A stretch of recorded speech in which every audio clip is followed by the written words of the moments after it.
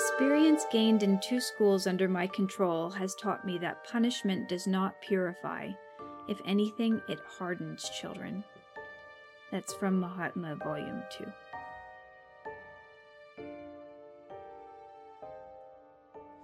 You can see here why Gandhi was so enamored of Maria Montessori and vice versa.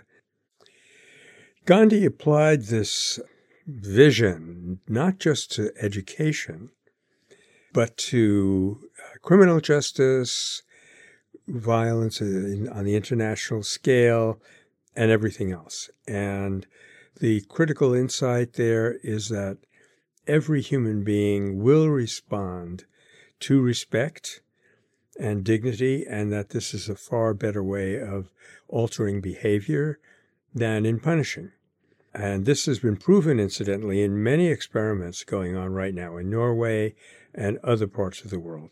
In fact, it often fills me with dismay, or at least amazement, that we haven't recognized this, that restorative justice is infinitely more effective in the long run than punitive justice, and so on and so forth, right down to the classroom and the family levels.